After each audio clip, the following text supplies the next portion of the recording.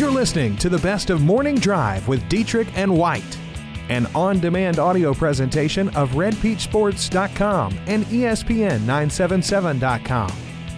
Now here's today's show. On Tuesday, Lewis is the Jags' all-time leader in receptions among tight ends.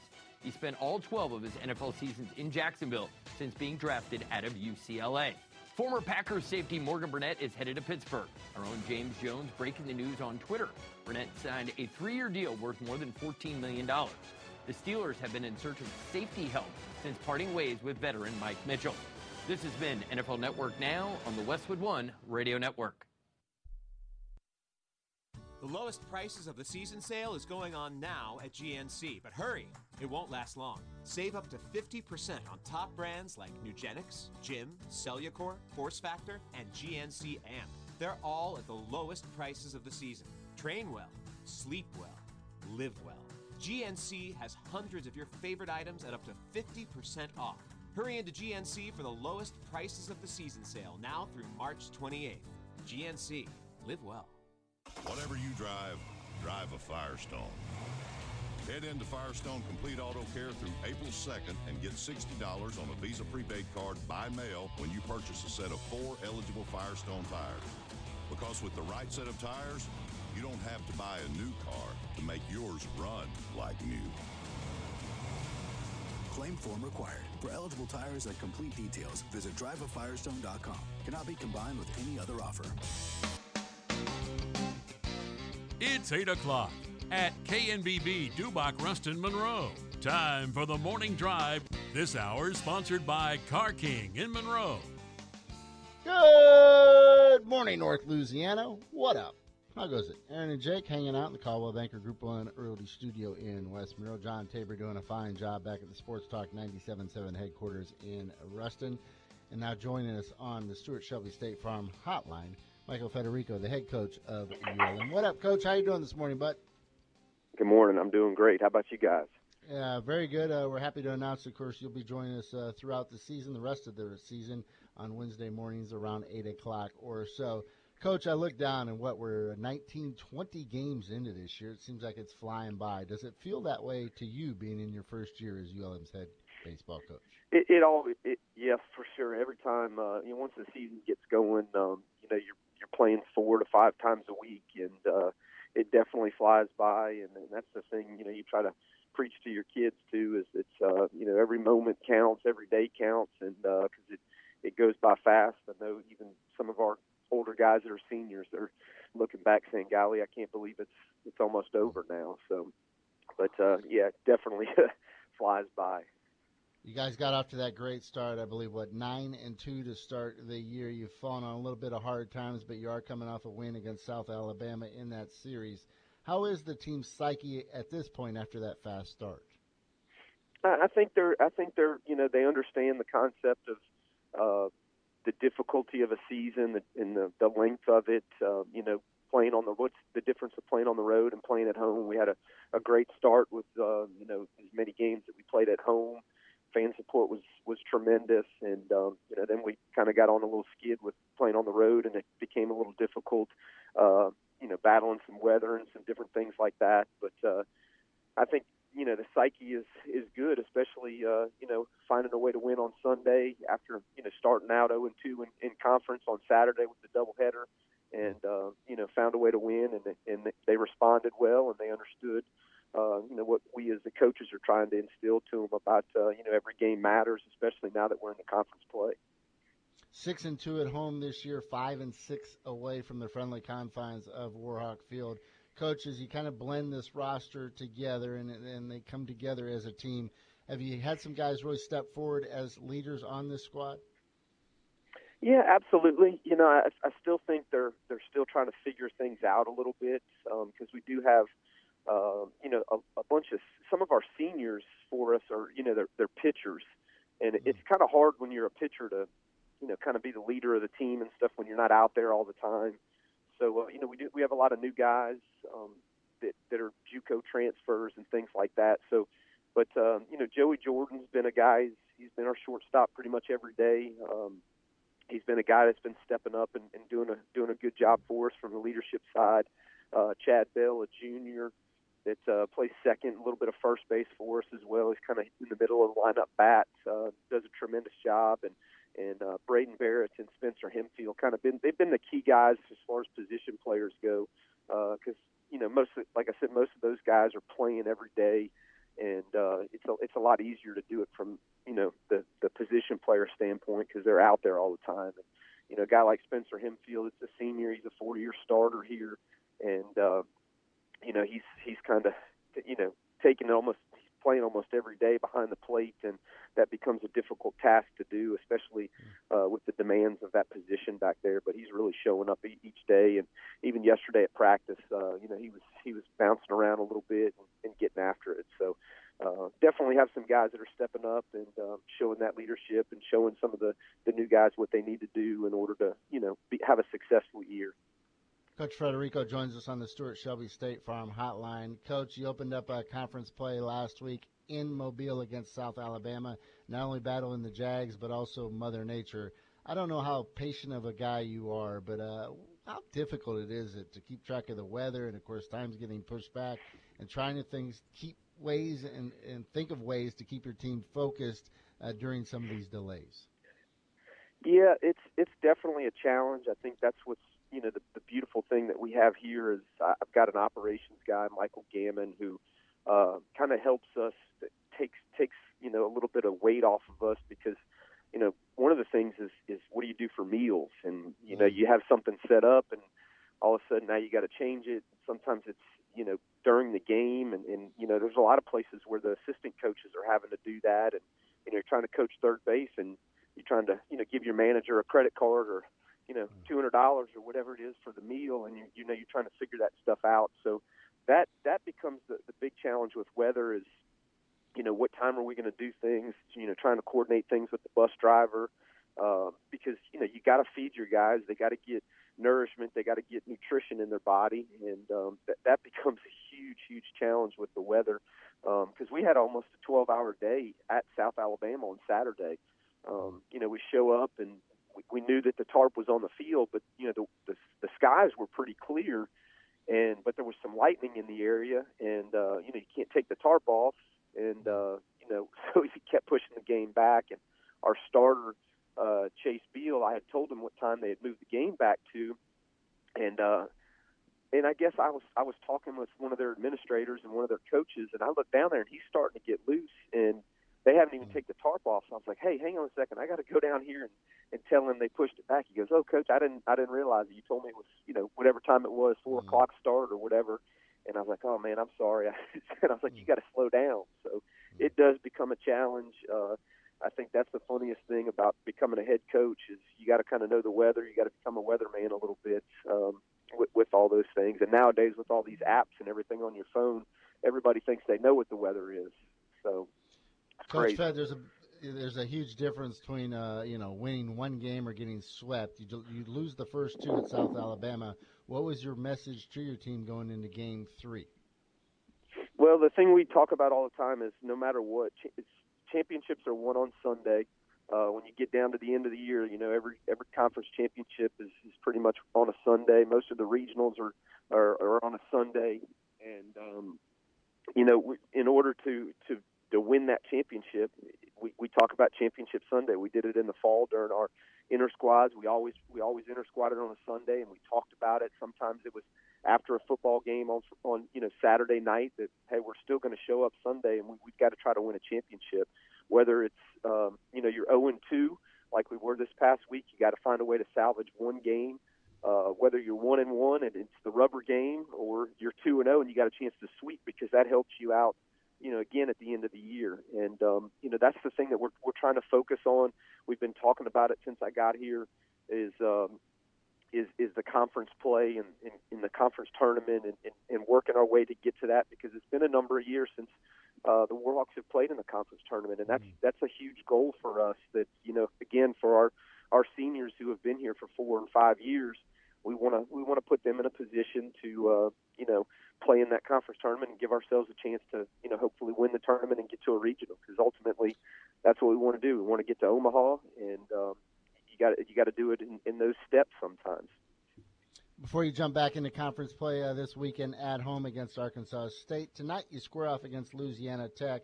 Before we get into this matchup, the coaching fraternity really is a pretty small group, and I know you go a ways back with Burrows and, of course, Barton over at Louisiana Tech.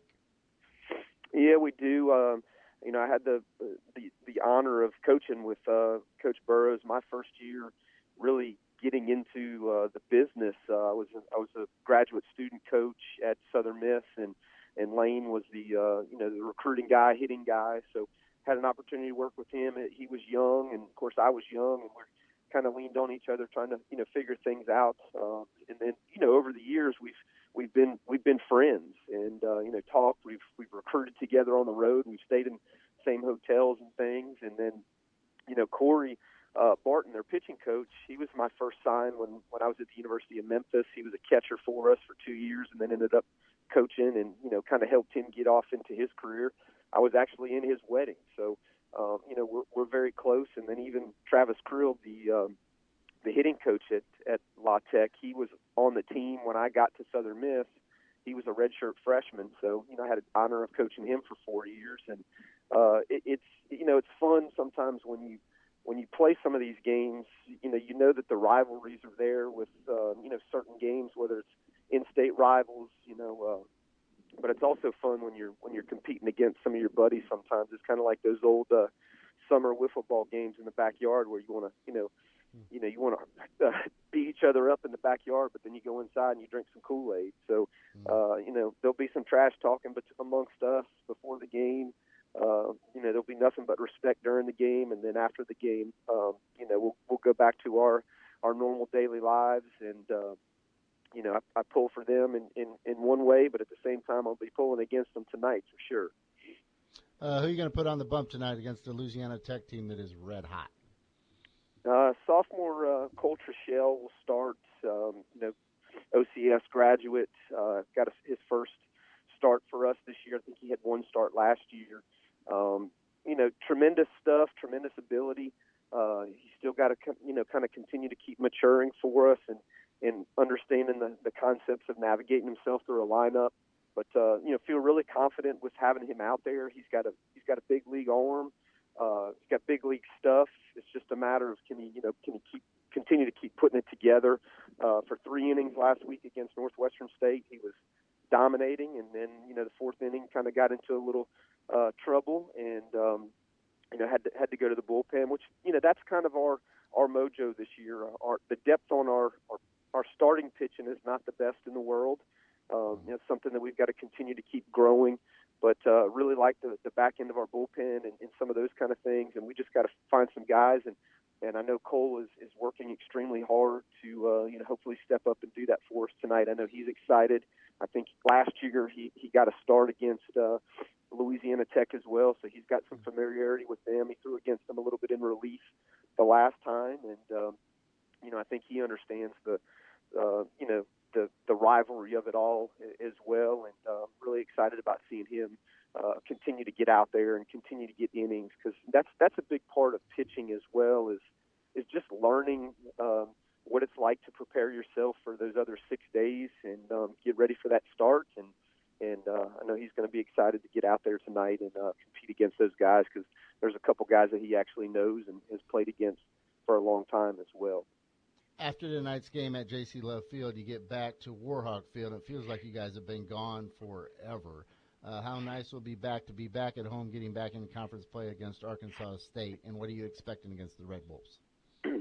Yeah, I'm excited about that. The fan support again. We've played some difficult times even for the home games where we've had success. Early part of the year, and I'm excited about seeing a 6:00 game here. Ready to get back onto the natural grass surface and things like that. It looks like the weather is going to be beautiful this weekend.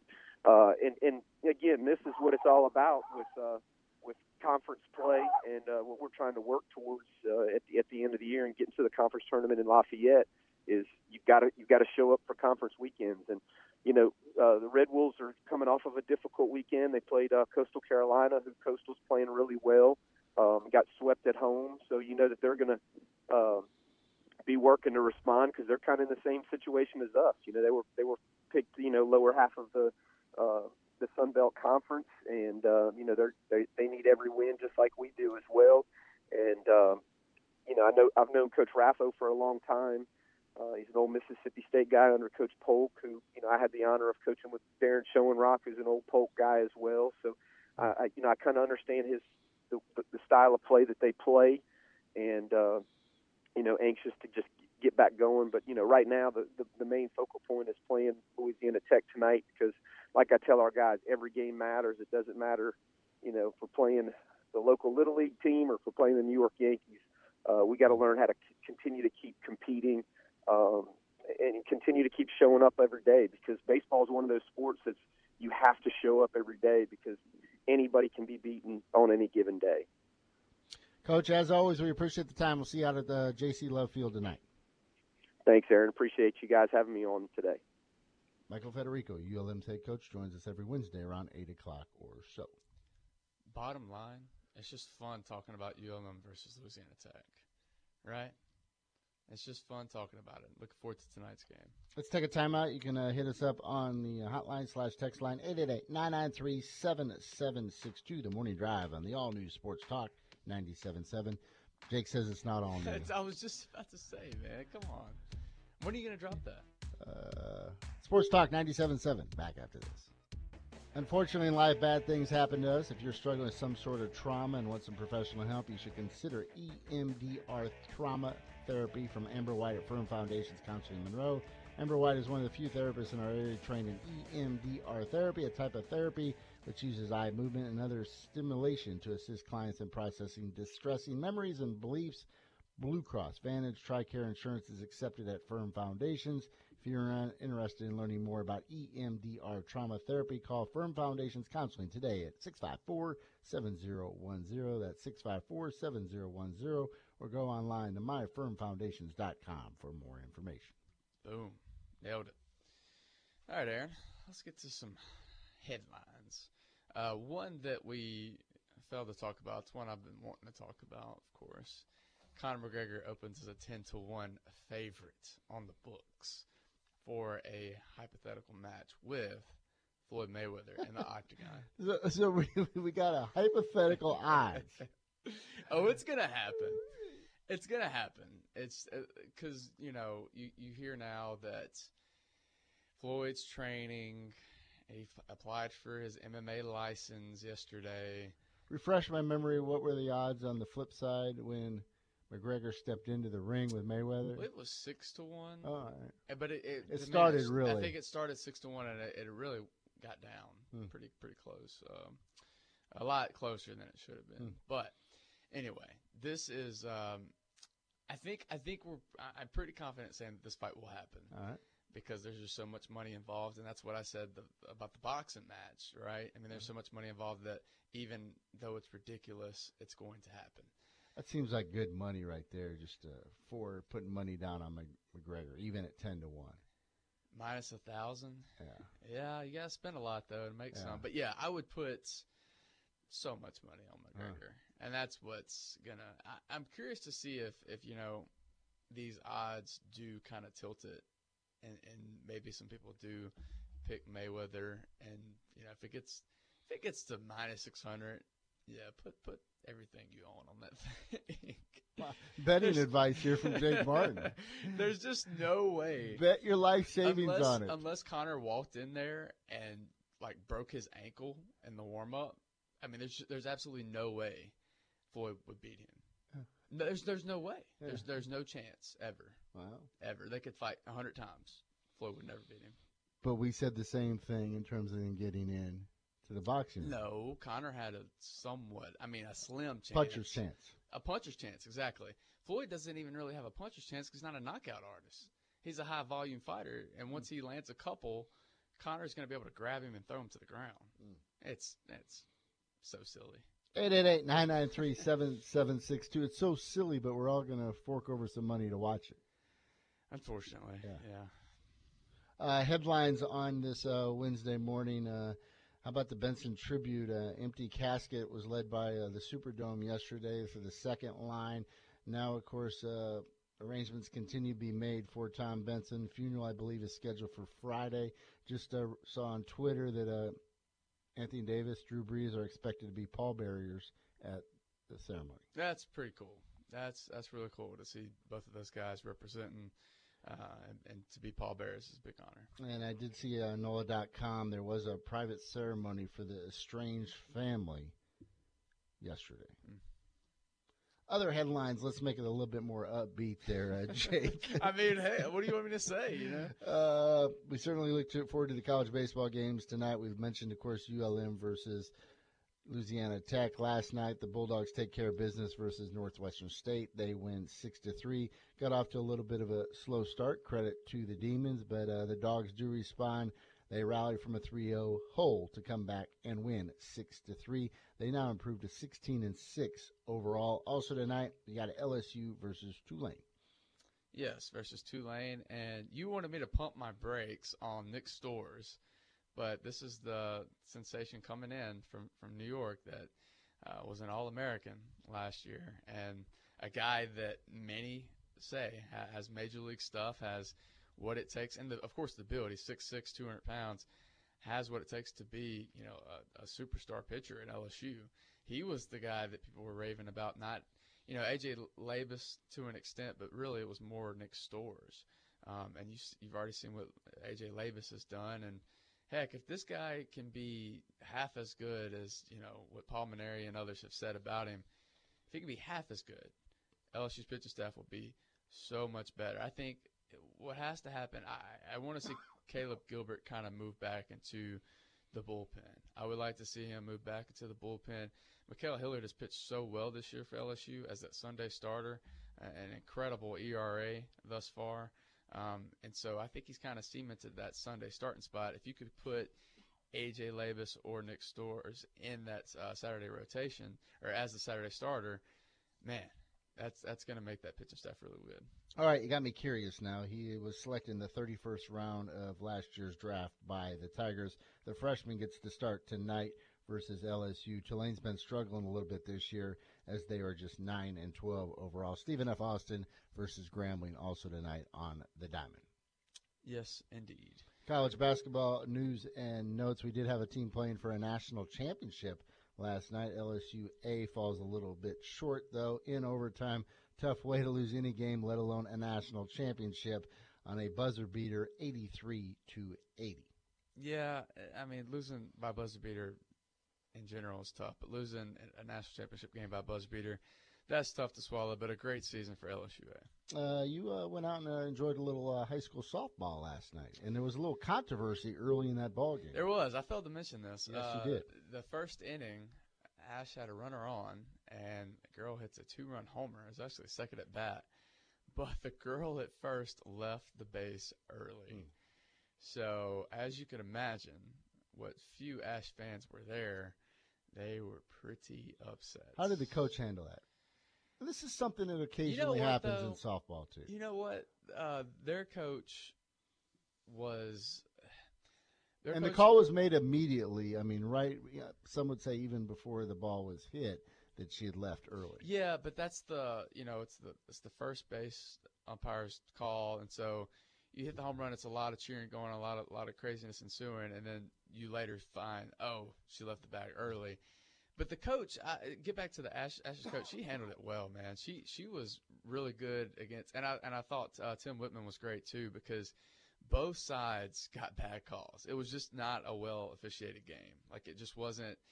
It wasn't well called, and it wasn't to cater to one side or the other. It was just a lot of missed things on both sides, and I thought both coaches handled it well. Of course they let their opinion be known, but they did it in a respectful manner to where neither coach was even close to getting thrown out of the game. Which if someone else in that spot definitely could have been thrown out. Like, if I would have been in that spot, I probably would have been thrown out. Just a lot of it was just image. It was just what's the word I'm looking for? Amateur. Kind of amateurish the way it was called, and I had secondhand embarrassment for the umpire. I was just like, he's probably driving to work this morning for his real job, and then Jake Martin's bashing him. I'm not, I mean, I don't want to bash him, but oof, it was rough. And I feel like the guy on first, he didn't. He had to be told to get into certain positions at times, and I'm just like, man, guys, come on, this is a big game here. This is a big game. Y'all need to step it up. Big game that Washita ended up winning. Yes, they won 5-1. It was 1-1 heading into the fifth, and Washita's lineup is so nasty. You were kind of waiting for them to explode. You just knew it was coming. Fifth inning with 2 outs. Ty Randall hits a 2-run bomb, and Jordan Manning and Madeline Fletcher followed with some RBIs too. So they won that game 5-1. Washita still got it rolling. Washita still among the teams to beat in 5A. In high school baseball, we anticipate a huge week, some marquee matchups, including got Neville versus West Washita and Ruston slugging it out with West Monroe. Yeah, I'm so pumped for district play to be kicked off.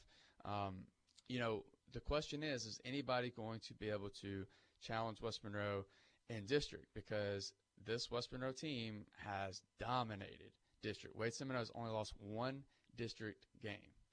Now, of course, they lost to Ruston in the postseason. I'm not counting that. But in district play, they've only lost 1 game. So this year, with a lot of new faces, a lot of guys trying to figure out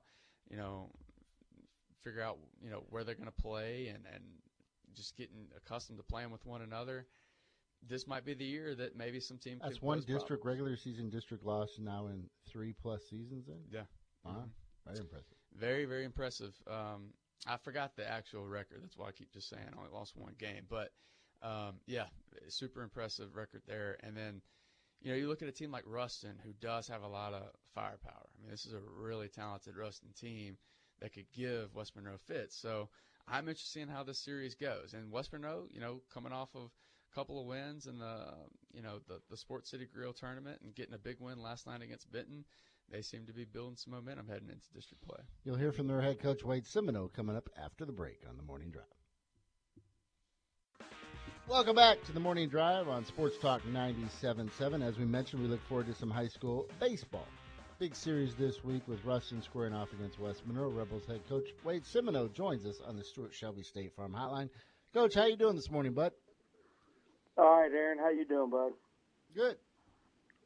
Coach, you got a big win last night against Benton, a very good Benton team that's had success against a lot of teams up here recently. You threw Jonathan Snuggs in that one last night. First of all, how good was it to get the win? And what has Snuggs brought to this team this year? Because he has pitched in a lot of big games for you. Well, it was a big win. Any win's big with this new group we got. And, we're going after 1 game at a time. And Snuggs has brought a lot to the table. First of all, he's left-handed. And second of all, I told him, left-handers just need to throw strikes. But he can throw 3 pitches for strikes at any time in the count, and makes it difficult on good hitting teams. And he brings a good positive attitude to our pitching rotation, and we love the way he pounds that zone. Coach, you made a reference to this roster, and of course the number of new faces, or perhaps not new faces, but guys getting to play prominent roles on this year's squad. What was it like kind of revamping this lineup, considering the number of guys and leaders that you lost off last year's squad? Well, last year's 38-3 team, I could go to the copy machine and run off our lineup. And, the only thing I had to change was our starting pitcher. And that was, for 2 or 3 years in a row. And those guys were aware of what was going on. They were instinctive. They anticipated what I was fixing to put on. And, this group being, having 4 or 5 guys that were in the dugout with us last year, we got 20 new faces in that dugout, and they're receiving the brunt of what the last 3 years teams have done, because that bullseye is definitely on our back as usual. And, we go to these tournaments, and like example, this Sports City Grill tournament that we just finished, Game 3 and Game 4, after we threw Snuggs and Dejan, we're facing Benton's 6'5" lefty ace, and then we're facing Neville's. The Cagle kid is one of their best, if not their best, in Game 4. And, we're down to JV guys throwing in those games, and it's sometimes it makes it tough, but we like that because it's going to make us better in the long run. And our record isn't all that great right now, but our strength of schedule is number one in the state by far. The teams that we have played, if you look at their overall record, we're number one in the state in strength of schedule. And what that does is it prepares our guys, because we're not only facing the good teams, we're facing the good pitchers. And I told them it's not how you start the season. Don't think you're going to go 38-3 like the team did last year. It's a building process, and we have to be at our best, come mid-district and going into the playoffs. Wade, was that your mentality going into this year? Let's throw them into the fire, or did you consider, hey, probably you need to ease back a little bit on the schedule, or was the schedule already made and you couldn't change it up at that point? Well, anytime we play these tournaments, I want to play the four best teams we could possibly play, because at the end of the year, you get all of their wins, the teams that you play against. Some teams purposely, like I'll throw a Barb out there. Barb will play Grace Christian and Elizabeth, which are both Class B, I think. But both those teams win 30-something games every year. And Barb gets 20 points plus their wins. So that's 3 50-point wins for them. We don't play the Class B. Now, this year, we are playing a Sterlington and a OCS and a Benton, and because our district has cut back to 2-game series instead of 3, and we went ahead and found the best teams around here in our eyes, which was Sterlington, OCS, Benton. That's going to have a large number of wins at the end of the year, which could come back to help us. Whether we win or lose in some of those tough non-district games, the number of wins that team has helps us down the stretch. You mentioned Barb, and of course, during your college day ranks and in the high school ranks in the state, you knew Barb's reputation inside the state. But are you amazed at all about, maybe not the bitterness or the animosity towards that program and the rivalry that continues between your two programs now? Well, it's definitely a game that we want to play every year. And, we threw old Snugsy at him the first time we went down there this year, and he went the distance. Well, he didn't go the distance. I think he and Barry combined to shut him down, and we beat a good Barb team, handily that second game of the season. And it was a good win for us. But then, this young team turns around and loses to Houghton the next day. And it's we don't have the mindset yet that last year's team had. Last year had that internal clock that when that game started, it was on, and they were going to get whoever we were playing. It didn't matter what name was on that chest in the other dugout. And we're trying to get this team to where we got to play the game. We got to play pitch by pitch.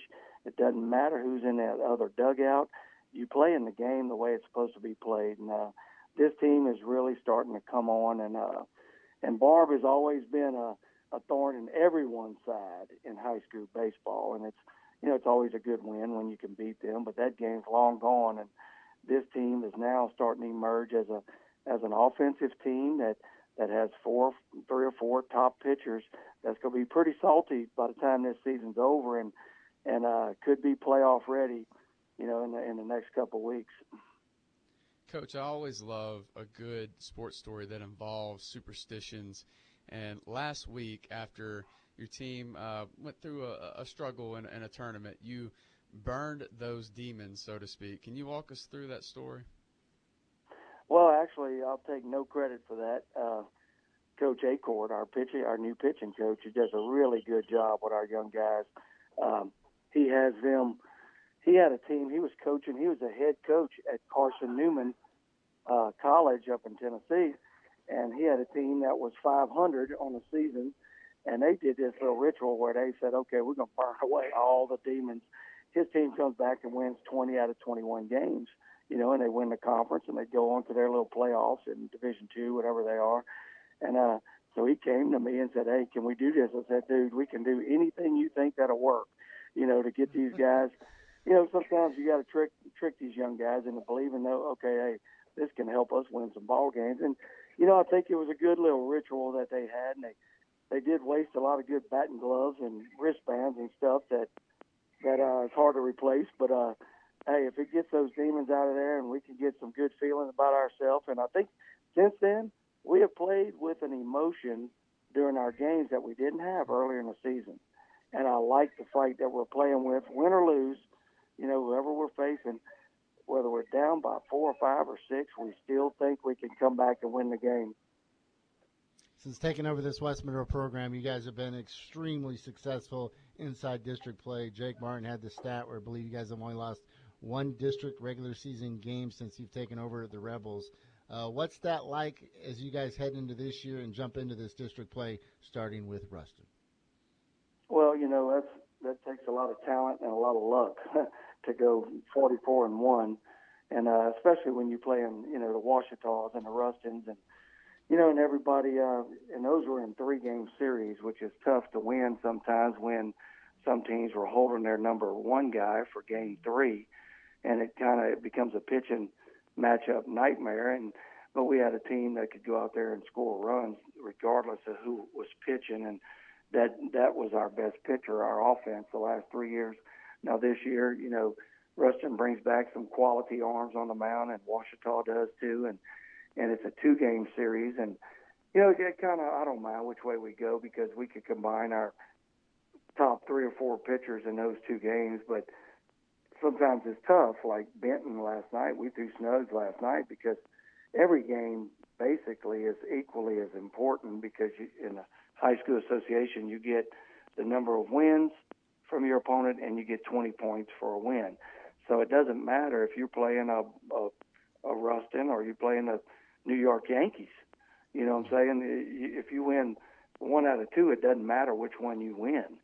So the only safety net is if you win your district, you're in the playoffs, even if you're not in the top 32. And hopefully our strength of schedule, because we're lingering down there at the bottom of the playoff chain right now. But I think the strength of our schedule is eventually going to pull us up and up and up as we win a few district games and get moving in the right direction. That said, your matchups with Ruston the past couple of years have been really special. I mean, you go back to the upset 2 years ago in the playoffs. You go back to last year. I'd like to forget about that. You go back to last year where Tom Biggs had the walk-off homer for y'all that kicked off district play. What is it about this matchup that makes it such a special and unique rivalry? Well, I don't know all the past, but I know Toby White used to coach for me over at Louisiana Tech, for 4 years before I came over here. But Ruston and West Monroe probably don't like each other too much in sports either. But it's just 30 minutes away, and they like to beat each other, and it's the kids know each other. A lot of them play in the summer together and all that stuff. But it's just a fun game to be in, and it's we like that heightens our awareness. Is the tough games are going down to Pineville and sitting in the dugout that's 8 feet from home plate and hoping a foul ball don't hit you in the teeth. But it's there's nobody at the games. I mean, those are the tough ones to get up for. The Ruston game and the Ouachita game, those aren't tough to get up for, and it's something you can see how badly they want to beat us, and they probably know how badly we want to beat them. So we look forward to the challenge, and it's going to be a fun little district schedule here coming up. So, Coach, starts Thursday, correct, at your place, and then go over to Ruston on Saturday? Yes, sir. Thursday here, 6 o'clock, and Saturday at 1 o'clock at Ruston. Appreciate the time, Coach Wade Semino. Good luck this week. All right, guys. Appreciate y'all. Thanks. Wade Semino, West Monroe's head coach, and you can hear those games on the Beach, 99.3. Yes. So, should be some good ones for sure. Let's take a timeout. 44-1. There's the stat, Jake. Yeah, 44-1. Your eyes perked up or your ears perked up when you heard that. Yeah, he told me that stat before. I forgot the wins. There's so many of them. It's hard to get the number straight. But, yes, 44-1. Wow, impressive district resume. Stuart Shelby State Farm hotline / text line 888-993-7762. Go to stuartshelby.com for a free quote. We close up shop with our parting shots coming up after the break. All right, Jake, before we get into our parting shots, how about a news or note from the NFL? We continue to look forward to the NFL draft, and, of course, now there are pro days taking place across the country. Louisiana Tech and Grambling will actually have theirs on a Thursday. Saw Penn State had theirs yesterday, and Saquon Barkley had planned to work out and go through some drills for the NFL executives and coaches that made their way to State College. But yesterday morning, noticed that there were no position coaches there, no running back coaches. So he decided, I'm not going to go through it. You go back to what he did in the combine and his numbers, a 4.4 in the 40, 41-inch vertical jump, bench press 225 29 times. And James Franklin actually told ESPN.com that his combine numbers were just very average compared to what he's done throughout his career at Penn State. So he puts up those numbers at combine. He pretty much blew everybody away how impressive he was, how he handled himself. Can you blame the kid then when everybody shows up at State College and says, we just get to stand here and talk to you and not get to see you perform? Yeah, I can't blame him. I actually question why not one running back coach went. Right, I mean, maybe the haze on the barn. You know, maybe you feel like you know what you got. But my thought process would be any chance I could get to watch this guy. If this guy is going to have a chance to be my number one pick or top pick in general. But you got to feel like if you're in the top 5 of the draft anyway, you're going to invite him in and you're going to get this individual workout with him. And then, but it goes back to what I initially said though. The more you can see him, the better, right? Yeah. The more you can see him on different days. But that's just me. I'm just fascinated by the conversation now we'll continue to have about running backs and their value in the National Football League. And is it worth taking a guy like Barkley in the top 5 or perhaps as the number 1 overall pick? It's a unique question this year because the Cleveland Browns have the number 1 pick and the number 4 pick. Yeah. And there's not a clear cut. There's not an Andrew Luck. There's not a guy that – and even with Andrew Luck, you had RG3 that people were saying, well, who should be number 1? There's 4 different guys. There's 4 different guys that are in the conversation, and you have the number 4 pick, so why not take the 4th guy? Barkley says he would welcome a visit to the Cleveland Browns. He met with the Browns and the Giants, among other teams, for informal interviews at the NFL Combine. Yeah. And listen, we do question the value of running backs. I'm the first person to do that, by the way. Yeah. But look at what Leonard Fournette did at Jacksonville. I knew it'd come back to Leonard Fournette. Oh, but and the fact it's that a good point. What was he, 4th overall pick? Yeah, number 4, and it worked out mighty well. Oh. And listen, it's going to be a gamble, but listen, you could very well take the wrong quarterback too and miss worse. Yeah. So maybe it's a safer pick, and then you can get whoever. You can pick who's ever left at the number 4 spot. And just depending on what side of the argument you're on, some will say, well, it worked out well for Jacksonville, for Leonard Fournette for 1 year. But in terms of running backs in the league, the shelf life, how long do they last? And I always go back to the Trent Richardson pick. I mean, that was. But on the flip side, you can always go back to the number of quarterbacks now in the first round that have failed. Absolutely. And failed miserably. Listen, and, Russillo did a podcast. And nobody heard, except for probably Jake? I heard. Okay. It was good. He threw out a lot of statistics and basically came to the conclusion that no matter what is said, it's hard making an NFL draft pick because nothing's guaranteed. And he went through what was said throughout the years and how they panned out. And it is crazy to see how many quarterbacks – he specifically did quarterbacks. It's amazing to see how many quarterbacks missed. They were taken early and just became complete busts. Let's get to our parting shots. I started when we didn't have computers, we didn't have cell phones, we didn't have any of that garbage. You do what everybody else in the media does, just create and throw it on the wall and see what sticks. Have something to ask, just like this. Let's do it. Where'd that come from? I never said that. Nobody in this building ever said that. So where'd you come up with that? Just, had a dream about it or what? But see, it's real easy when you're not in the business, when you've never played the game, when you don't understand truly what the game is. And that, to me, that's chicken. A couple of texts here before we get to our parting shots. Larry in Monroe says, heard the news about Butch Jones becoming an Alabama intern. He had to be bought out of his contract for, $8 million. Usually an internship you don't get paid, so how cool is it now that you're probably going to be the highest paid intern ever?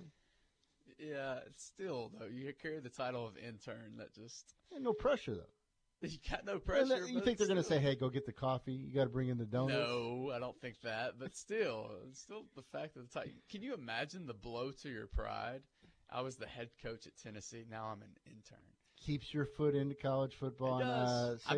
Saban has done a pretty remarkable job of rehabbing, and pardon the word rehabbing, with some of the guys he's had. I'll be the first to agree with you. And I'm not knocking it. I'm just saying it has to be a blow to your pride to go from head coach to intern. Oh, yeah, without a doubt. Tyler says, Coach Sim, what a stud. Brock says running back position is disposable, and they have the shelf life of 3 to 4 years. At peak performance, you have to pass.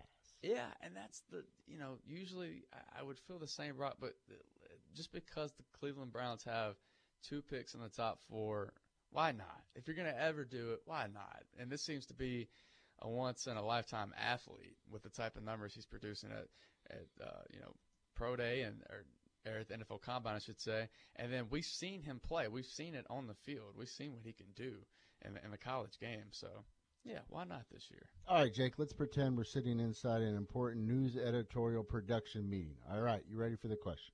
Sure. We love the shots at major sporting events, whether it's college basketball, March Madness, college football, Super Bowl, NFL, of fans, and, of course, the instant reaction, the joy, and then, of course, the agony of defeat. The surrender cobras. Yes. There's been a lot of big backlash now towards True TV, TBS, TNT, and CBS. With this March Madness, once again, they seem to find a kid or two in the crowd when their team is losing or they lose a heartbreaker and the kid is basically crying. Is it appropriate in those situations to show a youngster, a huge fan of a college program, crying? That's tough. Me personally, I don't mind it because I understand that from like 7 to 12 or 13, that is when you care most about sports. Like, it is life or death if your team loses, and you simply can't handle it. You haven't matured enough to be able to handle losses. So I think it's that, and then you think of the Michigan kid against Michigan. Yeah. I mean, I remember when I was that age, when my team lost, I was crushed, man, and it affected my whole week. But you just haven't matured enough to be able to cope with the loss. So, yeah, I say it's fair game because they're going to grow up. It's going to be fine. And what's wrong? Listen, it's not wrong. Nothing's wrong with crying if your team loses, especially if you're that age. It just means you have that much passion about it. You care enough. I'm torn on this and there's so many other different shots that you could get. And then, this happens all the time to us when we're covering high school athletics, just in terms of showing kids. And after they lose a tough game in a state championship game, and I certainly try to give them their space. And then when is it appropriate to show 1 or 2 shots, or perhaps when it drags on to 4 or 5? You want to capture the moment, the heartbreak of losing an important game, but also you got to give them their privacy. The best pictures and best footage I've seen with the high school case is when they're embraced by their parents, whether it be a father or a mother. That's always a good, especially if the father is a coach too. I mean, that's always really special, And we've all been through that, You know what it's like to play your last game. It's heartbreaking, but it's something we all go through. That's why I think it's okay to show, because we all can relate to that, And then you're making the argument also, you're fair game because you're in a public setting, you're in an arena. Yeah, but, when it comes to kids, that's why you got to be kind of careful. But I still say you're a fan. It's nothing wrong with it. And then, of course, the other point being, it's a college athlete. If you're taking on the court, they are certainly fair game. Oh, absolutely. Yes. Yeah. And it might not be their shining moment, but it is 15 seconds of fame for them. Yeah, there's no doubt. And, when you grow up, you can look back and laugh at it. Yeah. You can actually take a little pride in it. Say, hey, I cared enough when I was a kid. I loved sports when I was a kid that I cried after. I've been a fan for so long. It dates back to this heartbreaking loss in, the first round of the NCAA tournament. Yes. I'll tell you a quick story. I have some family in Arkansas. This was 2002, so I would have been 11 years old. LSU was playing Arkansas. We went up to Arkansas. For those of you Arkansas fans will remember, this was the Miracle. This was the Matt Jones play, the Hail Mary that beat LSU. Before the game, I'm an 11-year-old, snotty kid talking trash the whole time. Not a lot has changed. Talking trash, and I learned my lesson because Matt Jones threw a touchdown to win, and literally me and my dad were the only people there rooting for LSU, so everyone gave me crap, and I cried after that game, and that was the last time I cried after a game. But I was 11 years old, and it happens. I mean, when you're that age, and that's when you have the talk with older people, and they say, hey, listen, it's just a game. Yeah, it's just a game. I don't know. You have shed a few tears over the last couple of years in these LSU-Alabama games. Oh, I have? Yes. Okay, sure. Full disclosure. What do we got coming up tomorrow?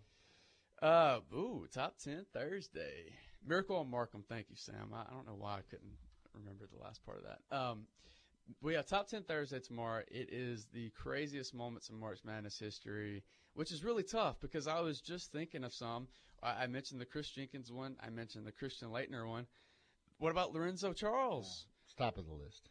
Yeah, but is it number one? Is it above Laettner? Is it above – what about Mario Chalmers? Remember 2008? He tied the game against Memphis. I mean, you got Michael Jordan's big jump shot, Chris Webber's timeout. Oh. Yeah, that's not going to be at the top, though, just because – I don't know, man. Yeah. And then you got to factor in these upsets, too. Yeah. I mean, How about Northwestern State's epic win a couple of years ago against Iowa? I don't know if that makes the list. Yeah. We've seen so many of those. Definitely will have something from this previous weekend. All right. We look forward to that tomorrow. Plus, what is tomorrow? Thursday. So we will have Chris Blair on this show. Great job on the board today, John Tabor. Everybody have a fantastic day. The Edge is coming up after the break. Thanks for listening to the Best of the Morning Drive with Dietrich and White. To listen live every day, tune in at ESPN977.com or subscribe in iTunes, Stitcher, or wherever you find podcasts.